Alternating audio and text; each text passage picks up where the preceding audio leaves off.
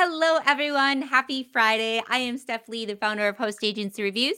I am hosting the Friday 15 today, and I also have with me the lovely Stephanie Cannon. Hello, Stephanie. Hi, Steph. How are you? Good. So, Stephanie is the founder of SC Travel Design, but she's more than that, folks.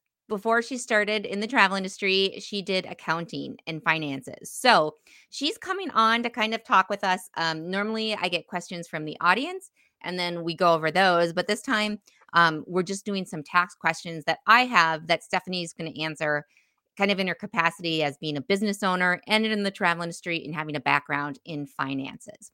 So, actually, the first thing I want to say too is there's a lot of fun events coming up in the travel industry. So if you aren't familiar with our events calendar, make sure to check that out. It's at hostagencyreviews.com/events. And there's pages of events going on, free events, sometimes paid events. There's a lot of ways you can sort through it. So I'll put the link to that in the comments. But Stephanie, let's start with our first question. And this is a tricky one because what type of travel can advisors write off, or like what kind of expenses can they write off? Yeah, so when we actually dig into the tax regulations as they're written, of course, any expense that's deducted needs to be ordinary and necessary for operating the business. Hmm. So there's a lot of different things, but when it comes to travel, it gets kind of tricky. That little, gray area, especially when we start commingling trips with personal time and that kind of a thing. But we look at conferences, of course. A lot of us go to conferences every single year, and there's a lot more in person coming up, right? Hopefully, Yes. in the years going forward. So, conference registration fees, travel, the lodging, meals, and things like that. Hmm. And I know before we hit record, we touched on the meals limitation has been changed Oh, yeah. for 2021 and 2022, where your meals limit was only deductible up to 50% of what you paid for the meal. Now it's 100% to encourage going back out to local restaurants and having business meals out versus, staying in the office type of thing. Hmm. But so there's lots of different expenses, but I think the tricky ones come in with the travel piece. Yeah. So is like because one of the things we had talked about, I think there's a very little known clause. I don't even know if clause is the right word, but for cruise ships that Yes. there's the IRS specifically calls them out and has regulations on what you can expense with that. Can you tell us more about that? Yeah. So I have my little dandy resource that I get for tax purposes every year. Woo!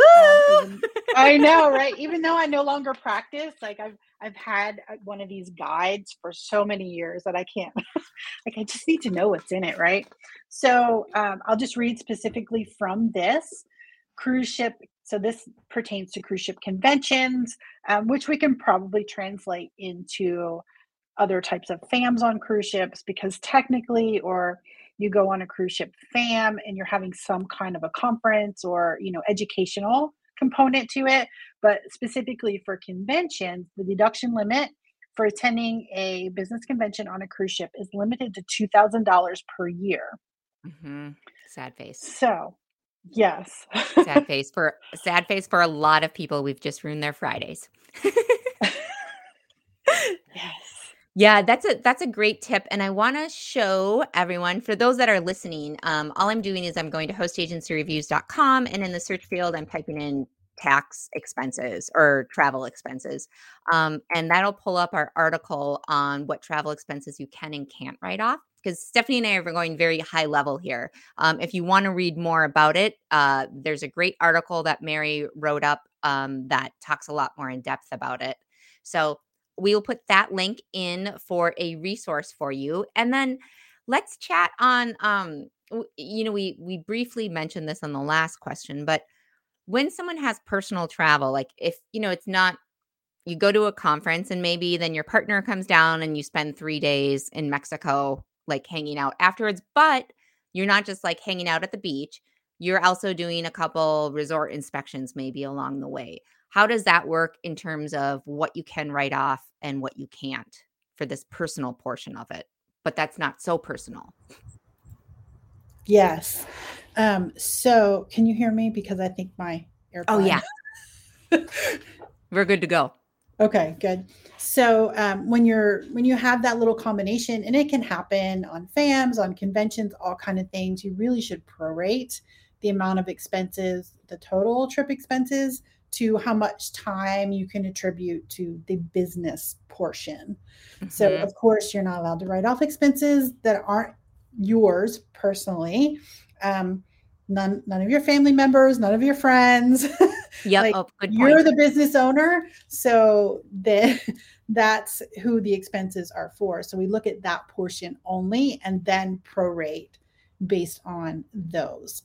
Mhm. So if like on after a conference you stayed on for 2 days and mostly did personal stuff, but maybe you did resort inspections for 2 hours each day, you could prorate it and say like, wi well, this is getting a little bit technical, but would you do like an 8-hour day and so you'd say like a quarter of each day I could write off because that's how much I was working? Or do you have any thoughts on that? That's very technical. That's kind of like splitting hairs. The amount that would really be deductible at that point is so minimal that Mhm. I don't know that it would have a huge impact on the tax part of your bottom line. But yes, if you want to prorate it based on an average, work day or 24 hours, because you are paying a rate at a hotel that's for an entire day to be staying there, and you're only working a couple of those days. Your meals, are only for a portion. So Mhm. it's kind of like the gray area. Hopefully, the people listening actually have a tax person that helps them, and they would definitely talk to them about this to just make sure it's consistent each time Yes. they do it. Yeah, that's actually a great point, like the consistency behind it. Because when I first started doing taxes, my tax person was like, "Okay, so for your home office, what percentage of your home is that?" And, I'm like off the top of my head, just kind of like, "Oh, maybe it's, whatever, 7% or 10%." Um, but then the next year she would ask me and I never wrote it down, and so I didn't really know, and I'd be like filling out the form, and I'd be like, "Well, maybe it's like 10%." And so then I finally was like, I think I need to make sure I'm saying the same numbers every year. That might be a red flag. So, well, let's see. So I've got another question and kind of want to talk about accounting software. And is there a specific software that you would recommend for advisors to kind of keep track of their tax things? So this is the non-accountant answer, of course, but I would pick the one that's the easiest to use Mm-hmm. and update on a frequent basis. Makes a huge difference. A lot of people will say you need QuickBooks or you need some other really large and robust tax software, when in reality, you really need something that you're going to be able to manage yourself, or at least keep up to date, versus trying to tackle this huge system that now you QuickBooks have is to learn how very to set big. it up. Yeah. You have to learn the setup, you have to learn how to maintain it, how to get the reports out, all of these things. So I always recommend first something that meets the needs, but also is easy for you to use. Mm-hmm. Yeah. And, we did a poll a couple years ago and kind of asked what people used for their software for accounting, and many travel advisors were just like, we just use Excel, like that's all we need. So yeah, don't feel Exactly. pressured into buying um QuickBooks, because a lot of the bells and whistles that are in there aren't as helpful for travel advisors. Like, we don't need to keep track of inventory, and we don't need to like invoice people out things. Well, typically we don't. I guess in some situations you might, but well, let's see. So one of the things that I always find is, well, when I first started, I should say, my company, is like tax season was so stressful because suddenly I needed to like keep track of all these numbers that I had no idea I needed to keep track of. So, do you have any tips on how to make tax season less stressful and how advisors can stay on top of things throughout the year instead of stressing out on like April 10th? Yes, we know how that goes. I've been there before myself. But one of the biggest things really is to have a process that you implement and complete every single month, whether you have 5 transactions or 500. Make it a routine and a process that you do these same steps every single month to keep things organized so that you're not having this mountain show up at the Yeah. end of March or April that you're like, oh, now I have all of these numbers I have to get into my accountant, but it's wave season and my client, wants to book here. Yeah. So, of course, where are you going to go? Yeah, definitely go with the client, everyone. Just that's our tax tip for you, or you may not be filing taxes because your business may not work. But like one of the other things I would say is there's a lot of apps now that make it really easy for keeping track of things. Like there's ones that can keep track of your mileage if you're traveling a lot for work. Uh, and you can, it'll automatically be like, okay, you just did a trip in your car. Is this personal or is this work? Or there's apps that are out there, where you can take pictures of like Expensify, where you can take pictures of your receipts whenever you go out to eat for work and it's work related, or you buy things like that and you can put them in reports. So there's a lot of ways now to make it a lot easier than it used to be, to keep track of the numbers and the receipts and things like that. And you also have a tax prep kit that you've kind of created specifically for advisors in mind. Can you tell us a little more about that? Yeah, I kind of like this kind of fell, this idea kind of just fell to me, right? We're in tax season and I see people struggling all the time with how do I get my information together? What information do I get together? So I put together this kit, and really it's just laying out a roadmap, helping you make a plan, some worksheets in there for you to fill everything out along the way, plus a cheat sheet on how to work with the tax preparer, like what to provide to them. Hmm. So I know it says tax prep. So, of course, it's not teaching you how to prepare your taxes because that topic is just Big. It's a big one. monstrosity in itself. Yes. But it's really helping you get organized and be prepared for when it's time to prepare your taxes. Yeah. And it kind of goes back to that every month, making sure you go through your numbers and you keep on top of things. I had talked to you before about how with me going through the utilities with the home office and all the utilities, and the mortgage, and you don't naturally just keep these numbers around. And so like what happened, like my first multiple years of owning the business is I would spend probably a couple days preparing for taxes because I would be logging into, Wells Fargo and looking at my January, February, March, April, all the way through the year, and then finding where the interest is and copying and pasting that into Excel. And then doing that for utilities. And it was just such a hassle. So keeping track of them at the end of every month, I found has made tax season a breeze for me. And as I told you, Stephanie, I had my meeting with my tax person earlier today. It lasted like 25 minutes. We talked gardening and seeds the whole time because I was just able to send her over all my stuff and it was all in a spreadsheet and it wasn't stressful at all. But I'm telling you, the beginning, my first couple years in the business, very stressful tax season. So if you're new, this is not abnormal. It will get better, or hopefully will. And I can give Um, you be a little transparent here. So my first couple years in business and the tax thing, even oh, though I knew better, was oh, still stressful. So it happens to oh, everybody. It's, that's great you to know, every, hear. yes, I'm like worried about the sales, the wave season, like all of the things that, we normally think of when we own a travel business, booking trips, marketing what we sell, those kind of things. And not really keeping track of the numbers and staying so much organized until it's Hmm. time. So, yes. So, That makes me feel even really great. Thank you, Stephanie. Thank you for that confession. so it happens to everyone. Yeah, and there's a couple more resources for those of you tuning in that I want to go over. So first is HAR has a free worksheet you can download, and I'll put the link. This is the travel expenses article, but let's see. Whoops, there we go. This is kind of what the we call it our tax organizer. You can download it, and it just will help it. So when you go see your accountant, you'll have everything you need all in one place.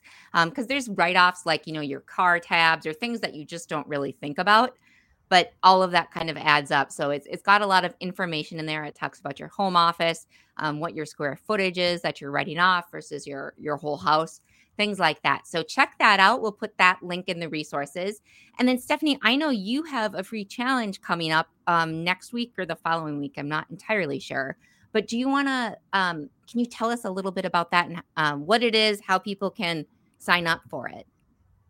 Yeah. So it's know your numbers. So figuring out as a travel advisor, what are the critical areas of your numbers that can help you, grow your business, do things differently, and ultimately make more profit. That's the key here. So it is a free 3-day challenge.